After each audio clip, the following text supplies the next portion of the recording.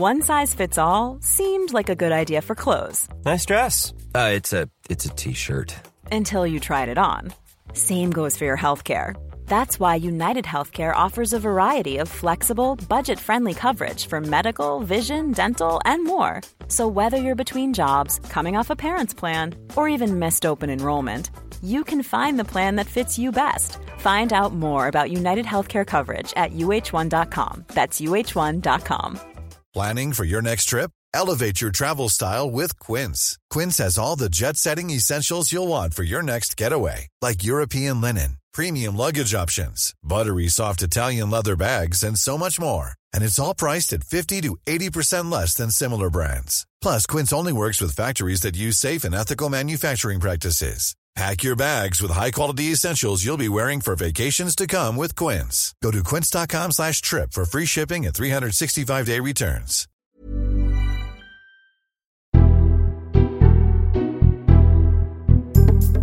Hello, I'm Matt Chorley. This is Politics Without the Boring Bits. Today, what is your MP for? Are they there for you to use and abuse, as some of our focus group participants think? Are they there to pass laws or just sort out your many problems? We'll hear from MPs dealing with neighbour disputes, hedge rows, and even someone who complained they'd been banned from their local GP, and then it turned out they tried to attack their local GP with a blunt instrument. So we'll ask, should you stop annoying your MP? Plus, the columnists today, Jane Merrick and James Marriott, on whether we're all getting more stupid.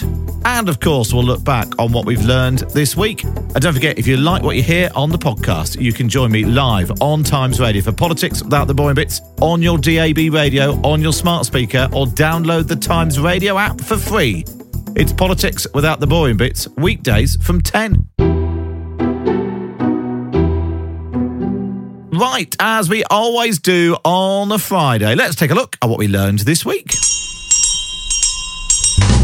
We learned what Keir Starmer thought about his £28 billion Green Pledge on Monday. We're going to need investment. That's where the £28 billion comes in, that investment that's desperately needed. We learned what Keir Starmer thought about his £28 billion Green Pledge on Thursday. We won't reach the £28 billion, which is effectively stood down. His relationship with £28 billion really does make him the Craig David of politics. We make love on Wednesday, and on Thursday and Friday and Saturday we chill on Sunday. As a mental image, we learned that Rishi Sunak thinks he can turn things around by posing with a giant flip chart. I wanted to take you back to the context that we found ourselves in. Although that might just have been a normal-sized notepad. We learned the political philosophy of Holly Valance. Everyone starts off as a lefty and then wakes up at some point after you start either making money, working, trying to run a business, trying to buy a home, and then realise what crap ideas they all are, and then you go to the right. And then we learned her 51-year-old husband had defected from the Tories to Labour. We learned what Tory MP Steve Brine thought of Liz Truss's latest comeback. If it was me and I'd been the shortest-lived British Prime Minister in history, I'd struggle to get out in the morning, let alone be launching new political campaigns. We learned that while I was outside number 10, the Cabinet didn't want to play our hugely popular quiz, Can You Get to Number 10? Let me find the home question. James Cleverly, what's the southernmost point of the UK? And we learned who had written the best political book by a non-parliamentarian. And the winner is Matt Jordan.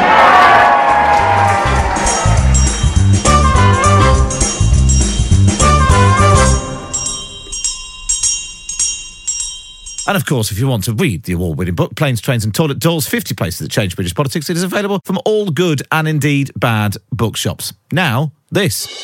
The Columnists. Yes, it's a Friday, so we're joined by James Marriott. I was hunched on my bedroom floor with my laptop, frantically battering away at my column. And India Knight's not here this week, so we've got Policy Editor of the Eye, Jane Merrick. Hello, Jane. Hello. I was thinking we could have had a jingle, JM, JM, boop, boop, ba-doop, boop. That's what I thought. Where's the jingle? JM, JM. Already performed boop, it. Boop, boop. That'll be stuck in your head for the rest of the day. Let's... basically, I'm completely losing the plot today, but that's fine because I'm not the President of the United States of America. Joe Biden overnight angrily rejecting this special counsel's report that said his memory was so bad that he couldn't be put on trial. He couldn't remember when his son died or when his first term as vice president ended. I know there's some attention paid to some language in the report about my recollection of events. There's even reference that I don't remember when my son died. How in the hell dare he raise that? Frankly, when I was asked the question, I thought to myself, it wasn't any of their damn business. I don't need anyone to remind me when he passed away or if he passed away. One of the reasons you were not charged is because in his description, you are a well-meaning elderly man with a poor memory. I'm well-meaning, and I'm an elderly man, and I know what the hell I'm doing. I've been president. I put this country back on its feet. I don't need his recommendation. It's How totally bad is your memory, and can you continue as president? My memory is so bad, I let you speak. Wow. I mean, it's pretty bad. Is this going to become a problem, do you think, Jay? It is already a bit of a problem, isn't it? I mean, this week he's mixed up Angela Merkel with Helmut Kohl, Mitterrand with Macron, and he called the president of Mexico, Sisi, who's obviously the Egyptian president. So it's not ideal. I mean, I don't think it's his age that's the problem. I think you can have your full faculties at 80. We shouldn't be a kind of ageist society. But clearly he has trouble. It's not just remembering things, but sort of confusing things. I mean, he said in his extraordinary press conference last night that, how would I have done all these amazing things like the Inflation Reduction Act if I had a bad memory? I mean, you don't need a good memory to do all those things. It's recall. And I think what's also slightly concerning is that we're in an increasingly sort of unstable world. There's a threat of Iran, China, Russia. And do you really want the leader of the free world to be someone who is apparently not in full control of his faculties? So it's a concern. But then on the other hand, the alternative is Donald Trump, who similarly seems to have trouble with his forming sentences. So, yeah, it's not ideal at all. In fact, I think we've got another clip of him getting his geography muddled up. Let's take a listen. As you know, initially, the president of Mexico, Sisi, did not want to open up the gate to allow humanitarian material to get in. I talked to him. So he meant El-Sisi of Egypt there, not Mexico, which is a completely different border. James, one of the arguments he's put forward, Joe Biden, he's the only person who can beat Donald Trump because he has beaten him before. You wonder if there is an opportunity, or there might be a moment that comes where someone said, well, someone else has to be the Democratic candidate. Yeah, I mean, I think we're all kind of praying that will happen. Obviously, the mechanism of getting an American president out of office is much more difficult than, getting rid of a prime minister. We get rid of prime minister. If he was a Conservative Party leader, he'd be gone, years ago. He'd been stabbed in the back 100 times. But, to invoke the 25th Amendment for, if he's viewed as incapacitated, has to get through the cabinet, has to get through both houses of Congress. It's a bit of an uphill struggle. Or he resigns, and who is the person who's capable of making him resign? I think we thought that the person, whose decision making he relied on was Jill Biden. And there was a moment, I think it was early last year, where we kind of learned that she was back on board with the idea that he should run for re-election. And I guess we're just kind of hoping that someone close to him is watching this and thinking, really have to, intervene and say, don't do this. Because it's not just about what he's like in October, November. It's what he's like in 5 years' time. Yeah, I mean, it's sort of, and the really, I was doing a very scary thing last night, actually, going back and watching some interviews with Joe Biden from about 2016. And the difference is really alarmingly striking. Yeah. Like, he's articulate, he's on top of really, granular detail, just bringing up policies, explaining policies, arguing back. It really throws the fact that there has been a decline into sharp relief, and that presumably is only going to continue. I mean, it's always worth remembering that he's 81 now. That Bill Clinton, who was president 30 years ago, is younger than Joe Biden now. I just wonder whether, but then, Donald Trump's quite old as well. Should we have a limit? Should there be a limit? Should there be a retirement age for politicians, Jane? I don't think there should. I mean, he's 80, isn't he? My dad is 80, very full fighting fit, and has got an amazing memory. I think it's more about your ability, your mental ability. The problem that the Democrats have is they don't have a great vice president in Kamala Harris. I mean, she was full of promise, I think, when she was first appointed. But her approval ratings have been plummeting for the last 4 years. And it's really difficult. I think it's telling that they don't have someone waiting in the wings who would be a natural replacement if he did, as James says, decides to resign. So I think that's the issue, is that, you know, what comes next, and can that person beat Donald Trump? And as you say, I think Biden is on his game the only person who can beat Donald Trump. The risk is he won't be on his game come November. I suppose that's so right, but if you look sort of back over, you know, Democratic politics, you obviously was dominated by Obama, then it was all Hillary Clinton, and then they revert back to, you know, essentially the same three people, Obama, Clinton, Hillary Clinton and Biden, have sort of dominated, the last 10, 15? Yeah, they all kind of belong to that Obama era. Although, I mean, I have to say, you know, the worse Biden gets, the kind of lower the bar for the person who would be better at beating Donald Trump than him becomes. I think we're at that point, you know, that, you know, the kind of, you just need a kind of standard, competent-looking Democrat, and that's going to be better than Biden, who really, you know, looks like a liability. Now, I think it's also because there's nothing that Donald Trump would love more than all of this, you know, quite personal, nasty. Yeah, he loves it. And then if you get someone who's at least mentally competent, then you can have them pointing out that Donald Trump himself is kind of, losing his faculties a bit, which is something that's obviously impossible. He kept muddling up Nikki Haley with... Nikki Haley and Nancy Pelosi was the recent Trump one. But obviously Biden can't go around mocking Trump for that, because it immediately bounces back onto him. Imagine Joe Biden trying to remember who it was that Donald Trump got confused about. If those debates happen, they're going to be truly excruciating experience. I think that we might call a circular conversation. Well, we'll see what happens. I mean, it's pretty extraordinary, that, but we'll see what happens. But I want to talk to you about what you think an MP is for. We're going to talk about this at our big thing in a minute, but quite keen to get your reflections on this. This is the Conservative MP Charles Walker talking us through what's in his inbox. We spend a lot of time on neighbour disputes. He said, she said. We spend a lot of time on hedge cutting and tree pollinating, parking tickets and parking fines. And our job is to act as legislators. That's the stuff I should be dealing with, not dealing with people who don't like the way their workmen have laid tarmac in their driveway.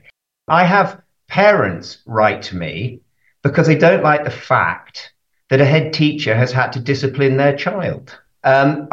We have a whole section of society that refuses point blank now to take responsibility for their own actions and those that they are responsible for as well. Is what these people do is they divert scarce resource from the people that really, really do need it. And that should concern us all. GPs get in touch. The problem they have with no-shows, because people just can't be bothered to turn up. People who perhaps have a minor football injury, and instead of getting a friend drive them to their doctor's surgery, call an ambulance. And we don't call this out, and we need to start calling it out.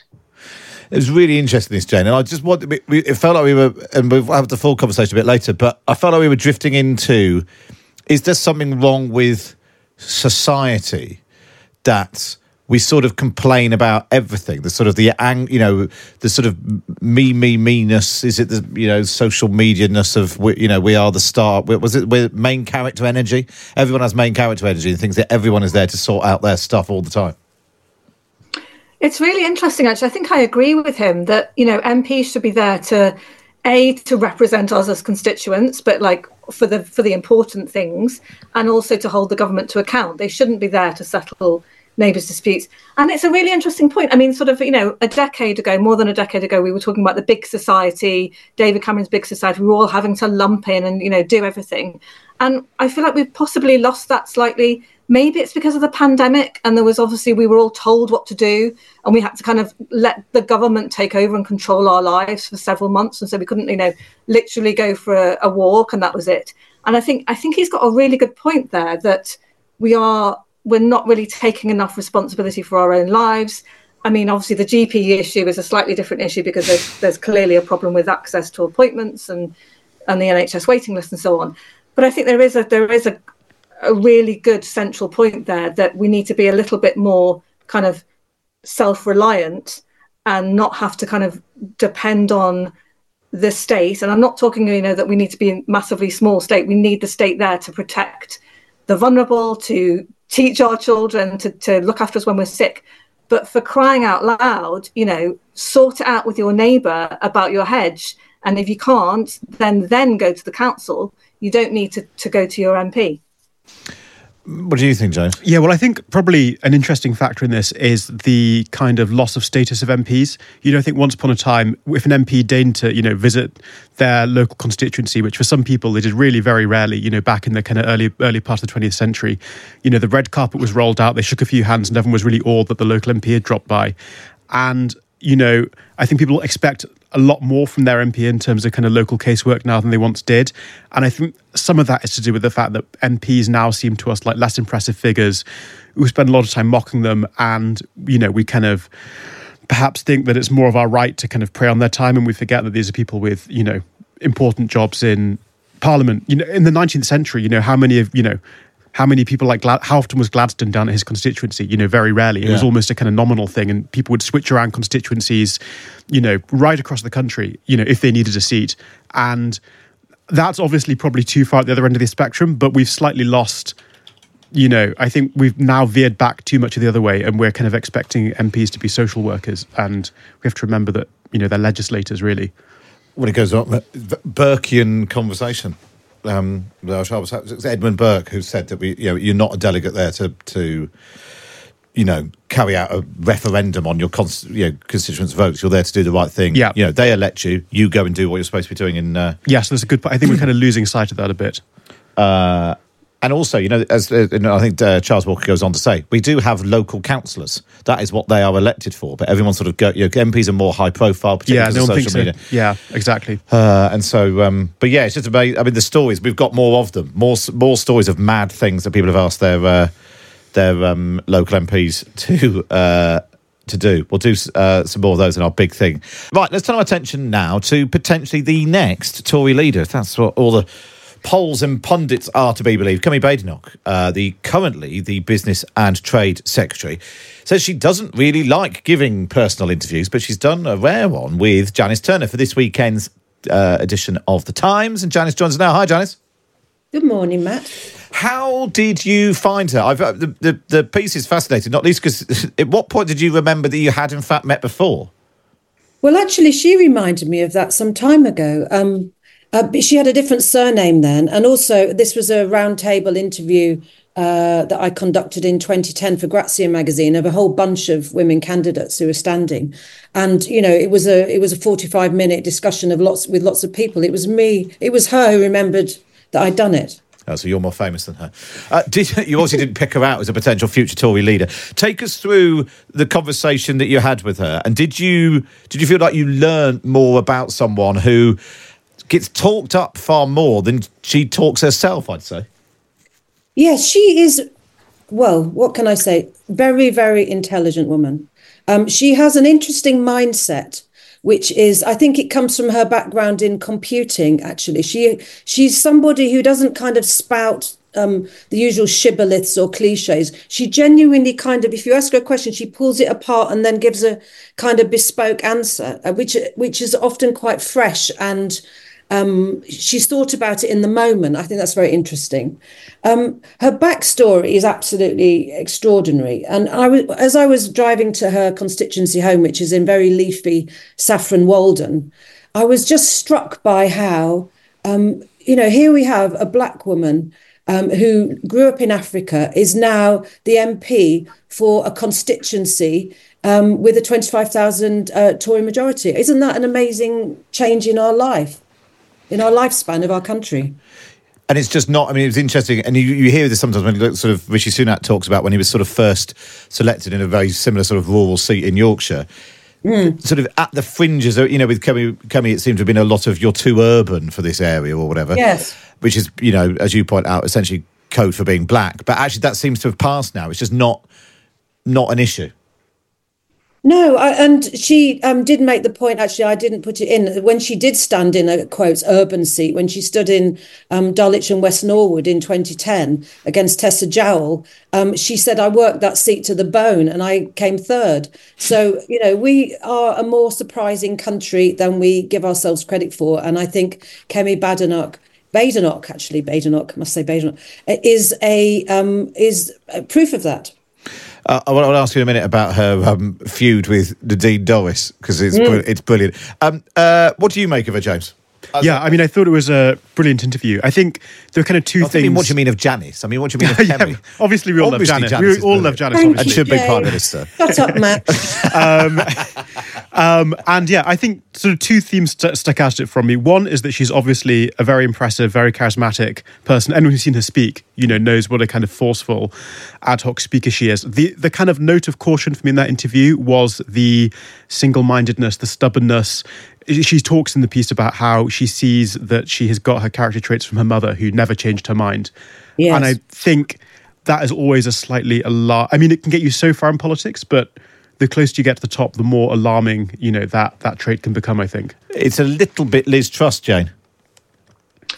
Yeah, but I think that doesn't really do enough credit. It's a really interesting interview, and I think it's fascinating that she ducks the leadership question. Obviously. But the fact that she is doing the interview, a very profile interview, is very leadershipy in itself. Like, she doesn't need to say anything else. So that's one thing. I mean, when I've met her, I just find her so sharp and impressive. You kind of have to have your A game. She reminds me a little bit of Rachel Reeves, actually, that she's thinking so far ahead. But what I would agree with Janice and also James is that it's interesting that she doesn't give politicians answers. She gives quite original answers. And I wonder whether that would kind of be her undoing in a leadership contest where you do have to sort of slightly stay in the track and not be too original, although Boris Johnson didn't do that and he managed to win, but then Boris was Boris. So it would be interesting. I mean, she could be in opposition if there is a leadership contest after the election and Rishi goes and loses the election. Is she the kind of person that the Tory party would want in opposition, who is original, who can fight back and come back in 2028? And I think possibly yes, because she's sort of refreshing, and that may be what the party is looking for, to kind of get back and beat Labour again. I don't know, but I think she's incredibly impressive. It's that thing, isn't it, of like, what's your reaction when you see someone on the telly? Do you turn it up or do you turn it off? And Boris Johnson had that turn it up thing, as does Donald Trump, in a way that, bluntly, Keir Starmer, turn it up, and if particularly in opposition, where just people taking any notes of you is the key test. Yeah. She's definitely got that thing. She speaks. I suppose this goes back to the point you make, Janice. She approaches questions by trying to say an original thing rather than the obvious thing. Take us through the feud with Nadine Dorries. Well, I think it can be said clearly that there is no love lost.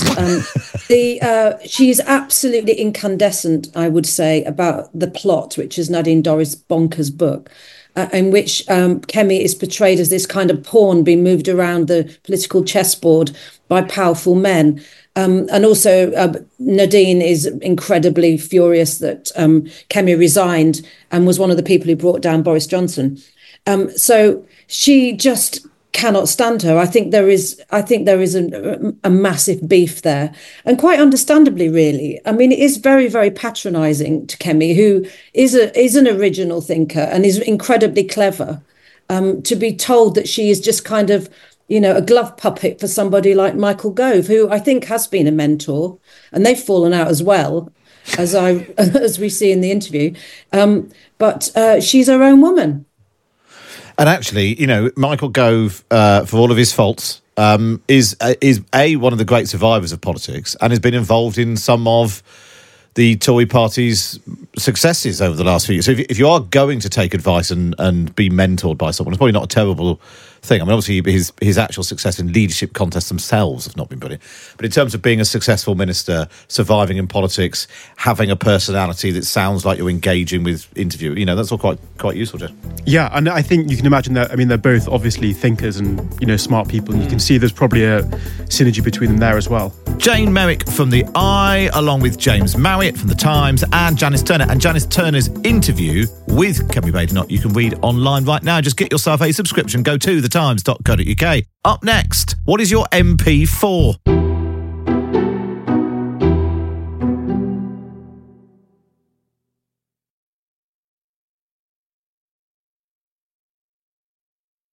The Big Thing. So I utilise and abuse my local MP, actually. And our job is to act as legislators. That's the stuff I should be dealing with, not dealing with people who don't like the way their workmen have laid tarmac. You have to do what I say, sort of thing, in some of the case.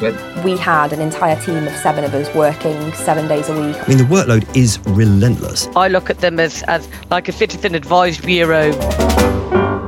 So, what is your MP for? It's a Friday, so Parliament is in recess. So MPs will be back in their constituencies, meeting local voters and helping them with their problems. When I was in Parliament this week, some MPs told me that doing all that casework can be the most rewarding part of the job. But is it getting out of hand? Are we using and abusing our members of Parliament, treating them as a one-stop shop to deal with hedge disputes, planning rows, parking tickets and classroom conflicts? And does that mean they don't have enough time to focus on the other, perhaps more important part of their job, passing better laws? It's an issue which has come up a lot in the exit interviews I've been doing with MPs of all parties who are standing down at the next election. So we'll hear from some of them and from some of those people who work with MPs on the casework and the huge increase in their workload. First, here's what happened when we asked our monthly Times Radio focus group what they think an MP is for. In the chair for the focus group, Tom Lubbock from JL Partners. Think about your local MP. So we've all got a local MP. What do you think they do, or what should they be doing? Are they there to sort out problems for you and your community, or are they there, do you think, just to pass laws? So I think that they are there to help us. They're there to champion our cause and make sure that we get the required funding whilst dealing with the micro issues or the personal issues of their constituents. I look at them as like a citizen advised bureau for your local community, where you would go to that as the hierarchy to get change within your local community, whatever that might be, funding or housing, things like that. I think they're there to work for the people in the community. I email my MP quite often if I'm not happy with services and provisions that the local authority provide, and then they email and liaise and get back to me. That's when I've had no joy with the local authority. So I utilise and abuse my local MP, actually. I think locally probably should be higher up the agenda than going to London to vote on things. So that was the view of Real Voters in our most recent Times Radio focus group. They were all people who voted Conservative in 2019, now say they're backing Labour. And you heard there, MPs' offices being compared to a sort of citizen advice bureau. One of them saying they like to utilise and abuse their MP. Well, one MP who's had enough of being on the receiving end of all that is the long-serving Conservative, Sir Charles Walker. So I think there's been an exponential growth in casework since I joined in 2005. And that's obviously marched hand in hand with email.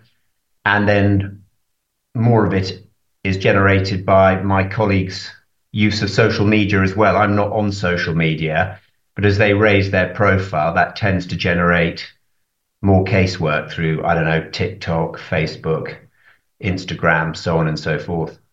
Twitter, or X as it's now called. And is there a sense that instead of your MP being your sort of last port of call in a crisis, that people now come to you as a sort of first port of call? I mean, for some, we're still the last port of call, but I would say the majority of my casework, my office's casework, is first port of call. And at times, it can just simply overwhelm the operation. And you've seen I've seen over the past 19 years, the staff supporting an MP, the number of staff just grow as well in line with the growth of casework. But obviously, the more staff you have, the more work you generate. So the more staff you want to have. And there's only one trajectory, and that's upwards at the moment as far as staffing costs are concerned. So is it a problem that's got out of hand? Look, I think in Look, I'm ashamed to say it, but when I have people come and work for me, and I'm very lucky actually, I've had a very settled team for many, many years, but I know it's the case with many colleagues that they're not really interested about how good they are at helping them with legislation and drafting amendments to bills. It's pretty much how many letters and emails can you answer a day? And that's what you're looking for. And I'm not sure that should be the primary role of a member of parliament and a member of parliament's team. Actually, I am sure it absolutely shouldn't be the primary role of a member of parliament and his or her team. So do you think the job of reading, reviewing, amending, passing legislation is being, and good legislation, which then does what it's supposed to be doing, is being hampered by the distraction, the overfocus on the sort of the flood of casework passing through MPs' offices? Members of Parliament are a very scarce resource, whatever some of your listeners might argue otherwise. There's 642 of us who've taken the oath. There's 8 more that haven't. And our job is to act as legislators in the legislature. And, it does suit the government of the day to have both their own backbench MPs and opposition backbench MPs sort of absolutely buried under casework, so they can't focus on holding the government to account and perhaps pointing out where it's going wrong. Now, I'm not saying there's lots of what I do for my constituents that is hugely important, and I'm really glad that they bring their concerns to my attention. But a lot of it really isn't. And we spend more and more of our time, because we're not very good at saying, I'm sorry, that's not my responsibility or my job. We spend more and more of our time dealing with things we shouldn't be dealing with. And money and time is finite, and our money and time should go to those most in need. So it's not at the moment. Without obviously giving away particular cases, give us some examples of the sorts of things that you are dealing with or MPs are dealing with that frankly isn't the job of an MP. We spend a lot of time on neighbour disputes. He said, she said. We spend a lot of time on hedge cutting and tree pollarding, parking tickets and parking fines, people not agreeing with a legal ruling or a ruling based according to the rules, for example, people not accepting ombudsman's findings, although the ombudsman should be the last port of call. It's just, I've got people who don't like the way the tarmac's been laid on their driveways. I mean, it is pretty relentless. And, I do deal with some incredibly important things. I mean, I was last year that there was a young woman whose partner had been killed in the most tragic and violent event.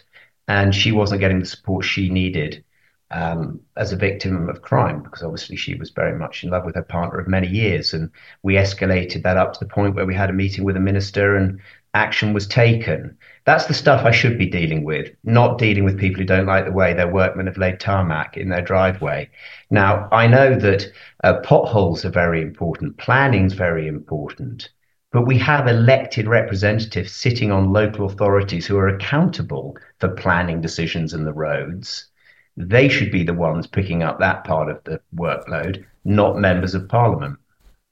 And in terms, we've heard from our monthly focus groups on Times Radio. We've asked some voters how they feel about their MPs, and some of them use phrases like use and abuse them. They're there to be contacted. They're there to, you're there working for us, and we can come to you. Do you feel like you're on the end of that sort of implied threat that you are just there at our beck and call or else? So certainly, there's a sort of, to many emails, a very passive aggressive tone. You better help me, or else. You better agree with my point of view, or else. But again, I want this to be a positive interview, Matt. About a year ago, a nurse wrote to me from a local hospital saying, Charles, these are the things that I see on the ward that I think some small interventions could fix, but they would be very important interventions. And it was just an amazing high quality interaction with a constituent, who wasn't sort of metaphorically poking you in the chest, but actually had some really thought through, sensible observations to make. And what saddens me is that a year after that intervention, it's still the one that stands out most in my mind, because it hasn't been matched. in the intervening 12 months by anybody demonstrating that sort of seriousness of thought and willingness to invest their own time in resolving difficult issues. And Charles, you're one of the dozens of MPs standing down at the next election. Lots of them we've spoken to have raised similar things to varying degrees. Is this the bit of the job you'll miss the least? It is. It's given me some of my most absolutely rewarding moments. When you do get involved in the sort of stuff you should be involved in, and you can see that you've made a real difference, but it is at times overwhelming. And look, Matt, I know that this is the case if you work in a GP surgery. I know this is a case if you work in the classroom. People have become more and more demanding of teachers and doctors and nurses. You talk to paramedics. And we've got to address it as a country. So my concerns are minor. I think, of course, we should have MPs focusing more on the legislating side and the holding government to account side and getting in the really big issues that impact their constituencies. But there's a broader concern here about the way we interact with each other and the expectations we place on teachers. And that there's this idea that if I'm not getting what I want, I just have to shout louder, be more assertive, be perhaps more threatening, and then actually they'll back down because it's not worth their while to keep saying no. And you think that's right across society in sort of like we were just saying, the GP surgeries, teachers, there are probably lots of people, you see it in restaurants and shops as well. Is it, as a nation, have we got more demanding, more aggressive, less understanding, just assuming that our whole, the entire world essentially revolves around us? I had a constituent come and see me who was outraged that his doctor's surgery had banned him. And when I interrogated this matter further, he was banned from the surgery because he had assaulted a GP with a blunt instrument. Wow. That's just not on. I have parents write to me because they don't like the fact that a head teacher has had to discipline their child. We have a whole section of society that refuses point blank now to take responsibility for their own actions and those that they are responsible for as well. And this is so look, I have loved being an MP, Matt. You know that more than anything. But we've got to talk about these things because we can't just brush them aside and just, suck it all up. Because what I'm saying is what these people do is they divert scarce resource from the people that really, really do need it. And that should concern us all. GPs get in touch, the problem they have with no-shows because people just can't be bothered to turn up. People who perhaps have a minor football injury and instead of getting a friend drive them to their doctor's surgery, call an ambulance. And we don't call this out, and we need to start calling it out. Conservative MP Sir Charles Walker says we should start calling out MPs are being asked to do stupid things by their constituents. So we've heard from Sir Charles Walker about the problem as he sees it, but it's an issue that keeps coming up again and again when I speak to MPs. It's happened a lot recently. Here is the Labour MP, Jess Phillips. Yeah, I've only been an MP for 9 years and casework has always been at a very, very high level. It is higher than it's ever been, I would say, post-COVID and things like that. So, and also just because nothing works at the moment, Matt. So people complain when nothing works. You get a lot of complaints. Most of my constituents are delightful. But there is a sense that, you have to do what I say sort of thing in some of the case where that has always been the case, I have to say. But I absolutely delight sometimes in telling people, don't vote for me then. I don't want your votes, frankly. When people are rude to me, I don't have to tolerate that, or rude to my staff. That is the thing I absolutely cannot tolerate. I can tolerate people being really rude to me. I will not tolerate people treating my staff poorly. Labour MP Jess Phillips says, across party political divides this, and it's come up a lot in the exit interviews I've been doing with MPs who've announced they are going to stand down at the next election. In the most recent one, this is the Conservative MP, Steve Brine. I don't want this to be a whinge fest, right? Because we are incredibly well paid compared to most of our constituents. It's an incredibly privileged position. You work in one of the best buildings in the world, and you can change people's lives for the better. And that's all the good stuff. But yeah, I mean, the workload is relentless. It is a 7-day-a-week job. It is high profile. You know, the media are there all the time scrutinising you, which is absolutely your job. But there comes a point where you decide, you know, do I want to continue at that intensity or not? I mean, I haven't had a holiday without just keeping across messages in the whole time I've been elected, because casework is absolutely the bedrock of what you do. And it's sort of the thing that no one ever really talks about with MPs. But, you know, I reckon that I've interacted through casework with probably half of the constituents that I've got in Winchester and Chandler's-Ford, because we've done something for them, whether that be policy or whether that be casework. And people who are diehard Labour supporters will say, you know, I've always voted for you, Steve, because you helped me when Mum was sick. Yeah. And that means the world to me. That's what the job is about. Conservative MP Steve Brine, though, standing down at the next election. The impact of COVID has also been felt in MPs' postbags. Here's the former Tory minister, Deanna Davison. I think there is an expectation gap between kind of what people expect from their MPs and what's realistically possible in a week with 7 days and 24 hours. We rely on our teams so much. You know, without my team, I couldn't have done 5% of the stuff that I've managed to do. In terms of casework, I actually worked here as a researcher back in 2013. For Jacob Rees-Mogg? I did indeed, yeah. And even then I can see a huge uplift from then to when I first got elected. And then the COVID pandemic just amplified that even more dramatically. During those first few weeks of the pandemic, when there was the first lockdown and we were all so unsure about what this might mean, we had an entire team of 7 of us working 7 days a week on a rota system, making sure we were covering the inbox 16 hours a day minimum so that we could stay on top of it all, which is a mad level of casework. Now, it was the right thing to do. We wanted to give people as much reassurance as we possibly could, even if a lot of the time we were saying, we're not sure yet, when we have an answer, we will get back to you.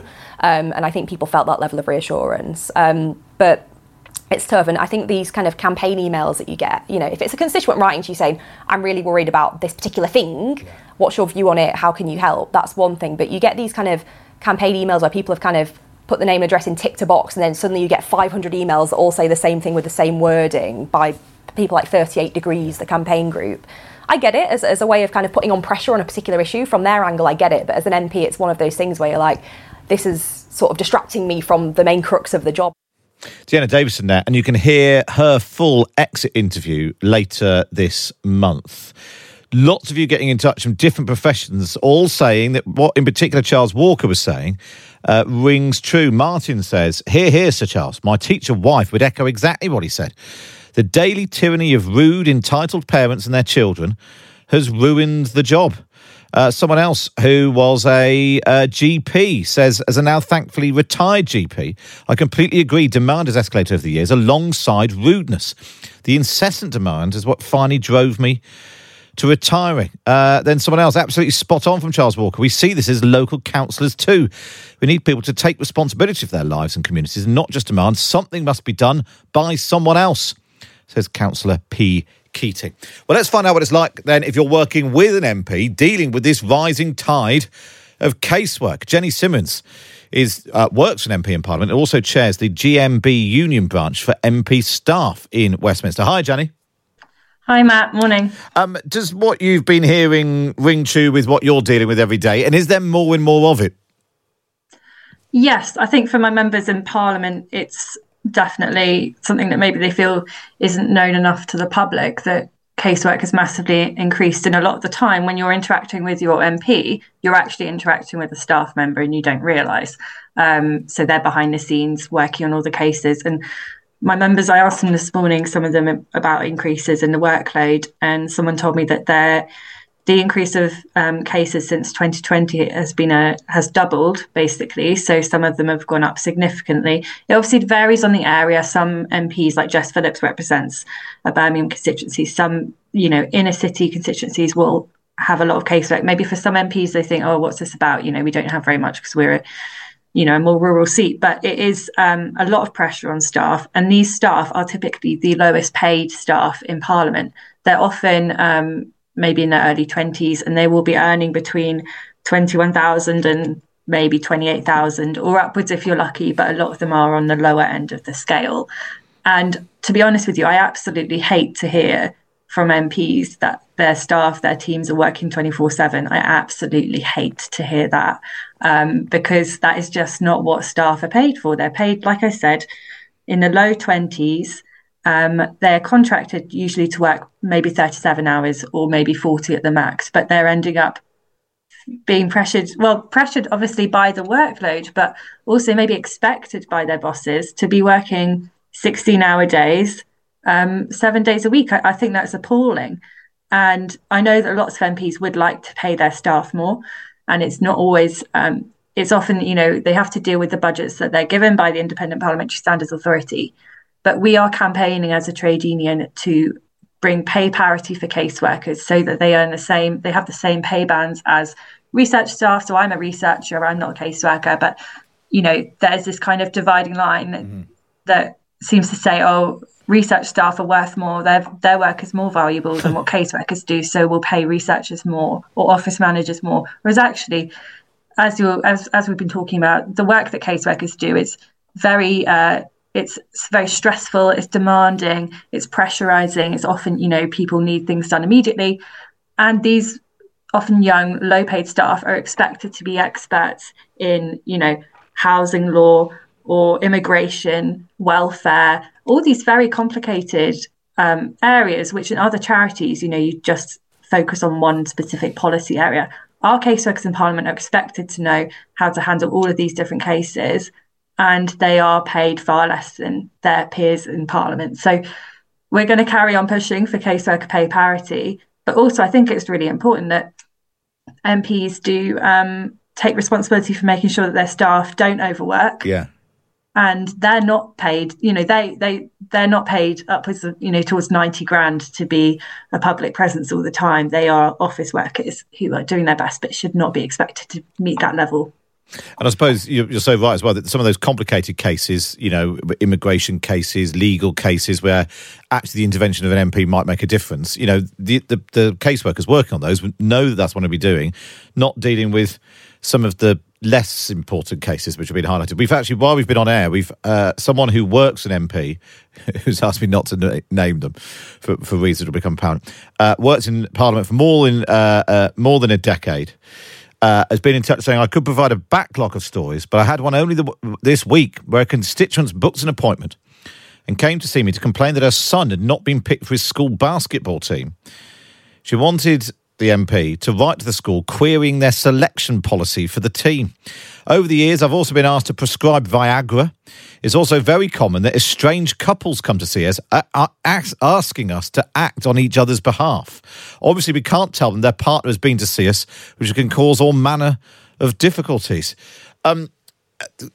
Finally, Jenny, because we've been talking about doing this feature this week, and I was in Parliament, and I knew I'd spoken to Charles Walker and what he was going to say. And I mentioned this to another MP, and they said, every so often there's a sort of push, we need more, we should increase the budget for caseworkers. And they said, this MP said, that's the last thing we want, because we have more people, maybe even more caseworkers, we'll just raise the expectations even more.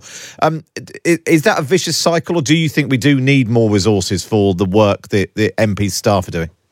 Yeah, I don't really understand that logic, to be honest, to say that more staff budget and more staff would attract more casework. I think often more staff in Parliament means that MPs feel that they can take on more projects and do more parliamentary work because they have more capacity. But actually, we want to see the caseworkers paid more appropriately for the work they're doing. So using that budget to pay those existing staff more, pay for training so that they can learn the skills and also so that they'll stick around longer. And that's much better for the public to have their staff, to have MP staff sticking around longer.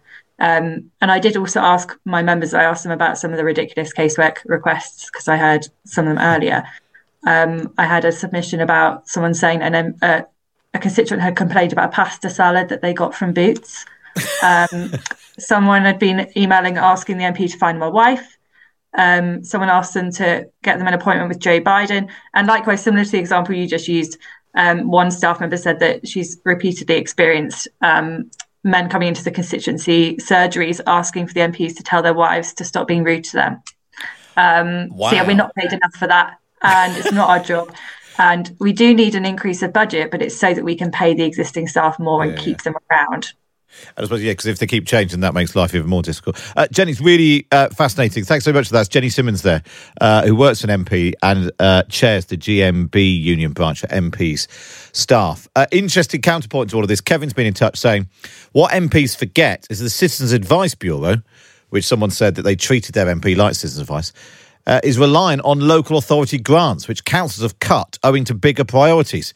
Give Citizens Advice secure government funding, and the MPs might get less casework. And that actually is a point that Jess Phillips was saying, that part of the reason why they're overwhelmed is because large parts of the state, whether it is schools or hospitals or potholes or whatever it is, all Citizens Advice, all local government, their budgets have been squeezed, and so there are more problems to end up on the desks of MPs. Do let us know what you think your MP is for. You can email me, matt@times.radio. Don't forget, if you're a Times subscriber, a bonus episode will appear in your feed. Just link your Apple account to your Times account and the magic will happen. But for now, for me, Matt Chorley, it's goodbye.